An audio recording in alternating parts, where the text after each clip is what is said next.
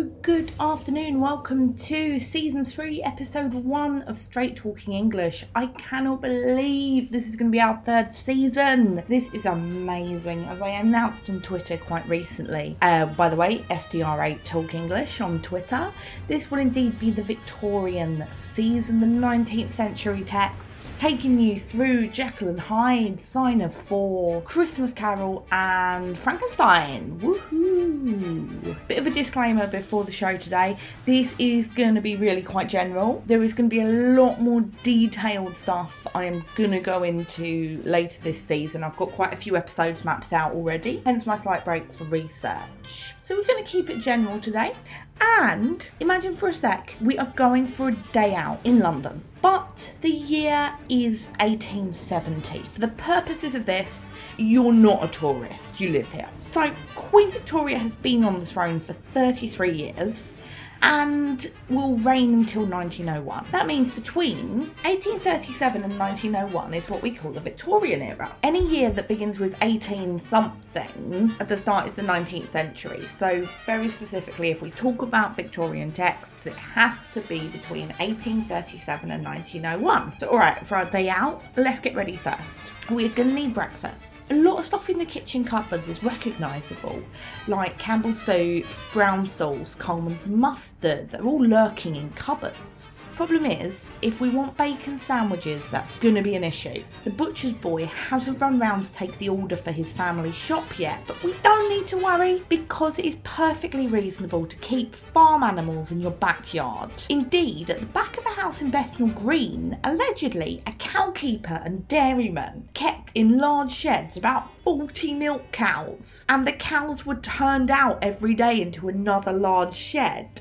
If you get in the overground, you do not expect to see that. The option is slaughter ourselves some bacon, or one of my many cows I have running around my back garden here in Greenwich, South London. We can make some butter. We can make some cheese. We are going to need bread, obviously, if we're making a sandwich, and bakers are everywhere. But adulteration of food is a big problem. Even though the government has outlawed cutting flour with chalk or lead in 1860, this was very much opt-in. The safest option might be takeaway. Street sellers are everywhere. Not only can you get a delicious pie, but you can also get some shellfish caught in the River Thames. If we're getting ready for a day out, there is no chance of a shower at all. Even having running water is a big deal. For many ordinary people, your aim was to wash once a week at a public baths. Overall, internationally, English houses were considered to be pretty rough. In the late 1830s, a French traveller called Flora Tristan visited London and did not think much of it. Things were clearly a bit better in France. She said, "If I ever enter an English home in search of domestic comfort, I shall be very disappointed. In England, if a house is fitted out with carpets from hall to attic, if a handsome tea tray and tea service adorn the drawing room table, if the fireplaces all have their sets of shovels and tongs in polished steel, then it is generally agreed that it's fit to show its face to the world and possesses every comfort a well-to-do gentleman could demand. The drawing room chairs are awkward, heavy and lumpy. They are uncomfortable to sit on, as are the chairs in the dining room. Let us go up to the bedroom. An enormous bed occupies the centre of the chamber. A large commode stands in one corner, the table in another, while the dressing table is set in front of the window which overlooks a tiny yard, for in London all the bedrooms are at the back of the house. 5 or 6 chairs, piled high with boxes, parcels, shoes, etc., stand around the room. Gowns, mantles, shawls and hats hang from nails on all 4 walls in the absence of a clothes press or wardrobe. It's difficult to imagine the disorder. A Frenchwoman could not set foot in it without a shudder of disgust. The English bed sums up to perfection the nature and reality of most things in England. In appearance, nothing could be finer, but just lie down on it for a moment and you'll think you're lying on a sack of potatoes. I mean, she was not impressed, and this is very much an incentive to get up, get ready for our fictional day out in 1870. Right, time to get dressed. If you are male and you are listening to this, you will start with your flannel underpants. So undies made of towels. If you are poor or a working kind of person, you can start with your corduroy trousers, a waistcoat, heavy boots, a cap, or what's called a billycock hat, which is kind of halfway between a bowler and a trilby. If you've passed your apprenticeship, or what's called City and Guilds today, you are entitled to wear a bowler. If you are middle class, you are going to be wearing a top hat, a coat, a waistcoat in quite subdued colours. You're not really going to be going to flash. In fact, it's kind of a reaction to 1840. The famous dandy, Count d'Orsay, was originally dressed in colours as gay as a hummingbird. By 1845, he was all in black and brown, a black satin cravat, a brown velvet waistcoat, a brown coat lined with velvet of its own shade, and almost black trousers, one breastpin, a large pear-shaped pearl set into a little cup of diamonds, and only one fold of gold chain round his neck, with one magnificent turquoise. Expect to keep it relatively sober, but accessorising is for boys and girls. Feel free to accessorise as much as you want. If you do not have your own beautiful three-piece suit, you can visit Moss Bros. Yeah, that's right. Moss Bros originally began in 1860. When a chap called Moses began selling clothes from a barrow. His descendants anglicised the name and set up a proper shop a few years later, so you can visit the forerunner of Moss Bros. Facial hair. If you are old enough to grow it, do so. It changes very regularly, and when I move on a little bit, I'm going to be talking a bit more about the whole politics of beards and moustaches. But expect to have some kind of facial hair. Expect to oil it with macassar oil. So think if you got like a whole tub of coconut oil and rubbed it in, and if you leant your head on something, you would get oil everywhere. And that is your solid look. Ladies, what you are wearing is, well, whatever you need to stress the helpless femininity of being a woman. The ideal way to dress is so you can't actually lift your arms. You must have your silk dress to the floor. If you show your ankles, it means you are a sex worker. Expect to have a crinoline, so a little frame extending around your waist to give you the appearance of a wider butt. There is not a corset, we have moved on, but we have something called a stay. In 1841, it was written that the modern stay extends not only over the bosom, but also all over the abdomen and back down to the hips, besides being garnished with whalebone, to say nothing of an immense wooden, metal or whalebone busk passing in front of the top of the stays to the bottom. The gait, the way of walking, of an Englishwoman is generally stiff and awkward, there being no bend or elasticity of the body on account of her stays. Expect as well beauty standards to be a little bit different. It is fine if you are what today was called plus size, but you had to have a very small waist. A letter sent to a publication called the Englishwoman's Domestic Magazine in 1867 reminisces about the joys of stays. And she says, I was placed at the age of 15 in a fashionable school in London, and there it was the custom of the waists of the pupils to be reduced 1 inch per month until they were what the lady principal considered small enough. When I left school at 17, my waist measured only 13 inches, it having formerly been 23 inches in circumference. Okay, people still do waist training now, fair enough, I believe a Kardashian did it a few years ago, but this is extreme.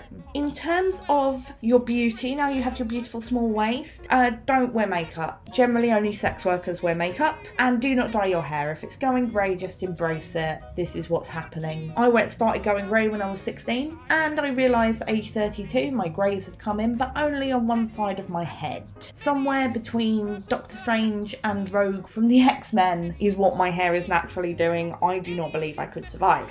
We're about to head out now. We are dressed in our beautiful toweling undies. The most noticeable feature outside my house would be 100% the stench. There is no indoor plumbing and there is no bin men. There are, in 1857, 200,000 water closets. So toilets, but they all lead directly into the Thames. I live about 10 minutes walk if you walk quickly from the Thames, so it would be maximum stinky. A newspaper in 1862 said on occasions of high tide the low-lying districts were flooded not with water but with sewage. The filth which is allowed to ferment and fill our houses and streets with gases of ineffable subtlety includes more than water closet liquescences. There are percolations of crammed churchyards, the rain washings of the streets which carry away with them filthy objects, horse and cattle dung, refuse from hospitals, fishmongers and fish market washings and offal, slaughterhouse offal, fellmongers, glue makers, candle makers, bone dealers, tanners, knackers, scum boilers and tripe dressers, liquid refuse. Refuse from chemical works, gas works, dye works, dead rats, dead dogs and cats, and, sad to say, dead babies. He is not pulling any punches, this guy. So the first thing you are going to notice is the utter stench. After a short walk, just down the road, just on the 177 bus, if it was now, we hit the beautiful, beautiful Thames. The first thing you would notice, as opposed to now, is how packed it is. Hippolyte Taine, a traveller to London in 1859 and 1862, was absolutely astounded by the busyness of the Thames. He said the number of canals by which the docks open into the body of the river are streets of ships. The innumerable rigging stretch a vast circle of spiderweb all around the rim of the sky. They are one of the mighty spectacles of our planet. The docks are prodigious, overwhelming. There are 6 of them, each a great port inhabited by a population of 3-masted ships from every corner of the world. A merchant who had come to check the arrival of spices from Java and a transshipment of ice from Norway told me about 40,000 ships enter these docks every year, and that as a rule there are between 5,000 and 6,000 in the docks at any given moment. Like, how amazing is that? We think of the Thames as being quite amusing today, like, oh, it's a little boat place. But actually, this is a working docks. This is what we are talking about when we talk about the old docklands. If we are heading into town to have a bit of fun on our day out, we've got a couple of options. Steamboat might be the easiest, and for a penny, we could travel the busiest route between Woolwich and Chelsea. But much like the lead in our breakfast, that comes with its own dangers. In 1843, 13 children were thrown into the Thames when a speedboat pulled away from the pier at full speed before the passengers were aboard. 3 drowned, and the chances of survival of the others were slim if they swallowed much of the filthy river water. There were almost daily collisions between rival steamboats. Sometimes the steamboat simply blew up without any collision. In 1847, the steamboat Cricket, having taken in about between 70 and 100 passengers, was about leaving the wharf at London Bridge when the engines exploded with fearful destruction. 6 persons were killed, 12 very seriously injured and others slightly, most of the passengers being blown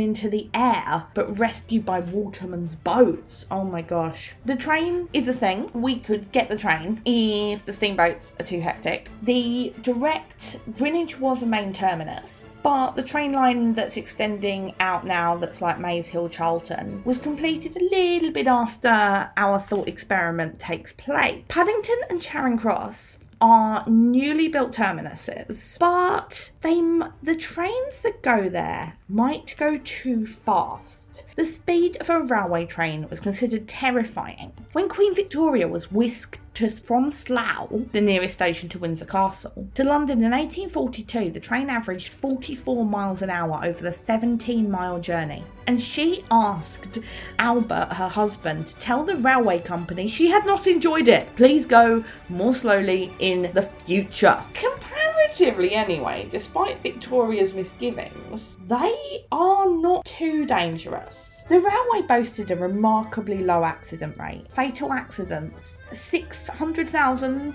and 653,637 to 1. Injuries, 85,125 to 1. Many of the railway accidents which are recorded arise from the imprudence and rashness of the passengers themselves. By far, the most frequent causes of such such accidents being the getting in or out of the train when in motion, or sitting or standing in an improper place, attitude or position. It is a peculiarity of railway locomotion, the speed, when not very rapid, always appears to an unpractised passenger to be less than it is. A railway train moving at the rate of a fast stagecoach seems to go scarcely as fast as a person might walk. The official advice continues, never attempt to jump out in case of accidents. By doing so, you are certain to be greatly injured and probably killed. In your seat, you have a chance of escape. Oh, well, awesome, we're doing a bit better. If we want to head out of town, there are some fabulous options. You could take a day return ticket on the Croydon line to Annerley, enjoying the beautiful scenery on the way. So beautiful if you are listening to this and you know Croydon. And rest in the marquee put up by the railway company in the woods near Annerley station, or settle down for some fishing in the nearby canal. I would not want to eat any fish that I caught near Annerley, just saying. There was no need to worry about the train back to London. The porter rang a large dinner bell in the road 5 minutes before the train left. Everything is quite recognisable, but a little bit different. We have the roots in the Victorian era of the things that we take for granted. Obviously, rather than heading out to mystical Croydon, we're going to head into London for fun. If the train journey is too long, feel free to entertain yourself. We could pop in to W.H. Smith's. The bookseller awarded an exclusive station contract since 1848. You can pick up all the morning and evening newspapers, or a weekly if you've ordered it in advance, some reading, a rug, some candles, or some maps. Feel free to carry your knife in case you need to cut the newspaper apart because it's printed in one massive sheet. Of course, if you feel like you need a snack, you could buy a small camping stove to enjoy a hot meal on the train. Woohoo! The Victorians aren't so much about respectability. While we're out in public, we need to behave properly. So, as I'm over 30, I have no chance of marriage. And I can basically, my best hope is to be shuttled around relatives for the rest of my life, like some kind of maiden aunt. But if you are younger than me and still desirable, there are so many advice books. The Victorians loved a self-help book, and they will keep you on the straight and narrow. Liza Picard, the historian I'm drawing on extensively today, found a wonderful selection of advice for young ladies. If you are listening to this and you are a lady, you consider yourself to be a lady, then this will be very good advice for you. You must be sufficiently well read to be able to share in the conversation when necessary, gently introducing subjects of which you have read in the latest informative magazine and on which the stupidest gentleman can shine. But you must at all costs avoid any hint of being intelligent. If a dubious joke is made in your hearing, you have a choice. Either you may show your disapproval by a frigid glare, but this shows you have understood the double entendre, or you may take the easier choice and ignore it, so demonstrating your pure innocence. Then, you must never be seen in an inelegant posture. Blowing out a candle is decidedly inelegant. When smiling or laughing, bear in mind that dental deficiencies are more evident than you think. Well, there you go. It goes on for like 4 pages. I really recommend Victorian London, The Life of a City by Liza Picard. Then you will find out exactly what you are doing wrong. So, in the city, what can we do for fun? Even though blood sports have been banned since 1835, they do still go on. If we head to Moorgate, we can watch rats versus dogs versus dogs versus rats in some kind of dog and rat free-for-all. If that is not to your taste, then there are 33 theatres in town. We can enjoy a lurid melodrama, or sometimes a masquerade aimed at common folk was held. But that was nothing like the splendours of a royal ball that people like us cannot really hope to get an invitation to. On the other hand, Lucy Littleton attended one in 1859, and she said, "What a beautiful sight it is! The glittering uniforms, the regal rooms, and the royal presence. We made our curtsies rather ill, I'm afraid. On such a slippery floor and difficult to take the Queen's hand from her eminence of 2 steps. However, we did better than most, for in all events we went low down in our curtsy, and the rest of the world made nothing but nasty little bows and inclinations. The Prince of Wales and Princess Alice, his sister, waltzed together with marvellous grace and dignity, slowly, so unlike the fierce fluttering twirls in a tight embrace that one sees elsewhere. Obviously, things are very, very refined. We could head to somewhere very cool, Astley's Amphitheatre, where we can see dancing horses and elephant shows. The Alhambra, which is now the Odeon in Leicester Square, is the place to be. Trapeze artists, dancing, music, scandalous can-can dancers, potentially without undies, or even an indoor fountain show called the Titanic Cascades. Obviously, the upper classes will rarely partake, preferring the opera. In fact, the Covent Garden Opera Theatre staged 18 premieres in 30 years.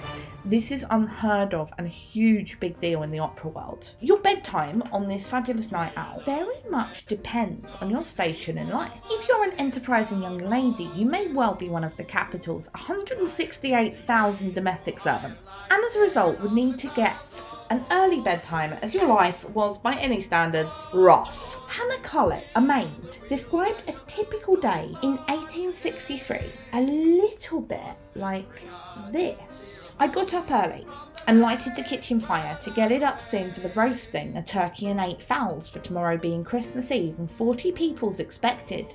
And they're going to have a sort of place. They're coming over tonight to do it over, and the missus has ordered a hot supper for 15 people. Very busy indeed all day, and worried too with the breakfast and the bells ringing so. And such a deal to think about as well as the work to do. I cleaned up 2 pairs of boots and the knives, washed the breakfast things up, cleaned the passage and shook the doormat, got the dinner and cleared away after, keeping the fire well up and minding the things what was roasting and basting them until I was nearly sick with the heat and smell. The waiter came at 5 o'clock. I made the coffee and that and give the waiter it as he'd come up for it at 7 o'clock. Fred Crook came in and helped me, and I was glad of him as well for company. We got supper by 9:45.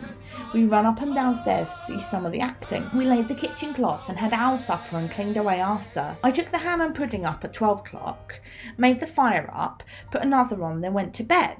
Came down again at 4 because the carol singers woke me up just in time. The fire wanted stirring. Bed at 4 and up early. How about no? That sounds terrible. Young butlers had a slightly better lifestyle, but I would not say much better. William Taylor was a footman, and in 1837 he said, "This being Sunday, nothing transpired of consequence.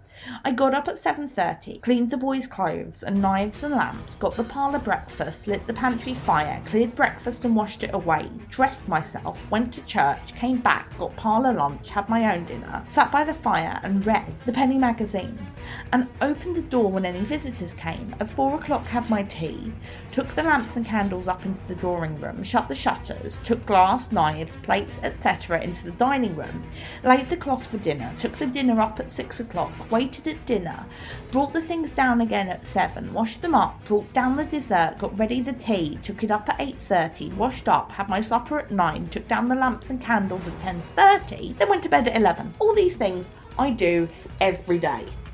Oh, great. If you are listening and you are young enough to be at school, the chances are you would be in education. For the poorest, there were ragged schools that taught reading, writing, arithmetic and religion. By 1861 there were 130 of these schools with 2,000 volunteer teachers and 20,000 students. The ratios there might seem weird, but this was more or less normal. Joseph Lancaster ran a school in Borough and taught 1,000 students by deputising 60 or 70 older students as monitors. The amazing Moses Angel, who ran the Jewish Free School between 1842 and 1897, had a much broader curriculum. He taught a range of subjects at every level throughout the school, including reading, writing, grammar, geography, the history of England from the earliest period up to the latest date, some Greek and Roman history, maths including the extraction of square root, algebra and chemistry. He personally trained his teachers in Hebrew, Latin, French and literature. There are a lot of options.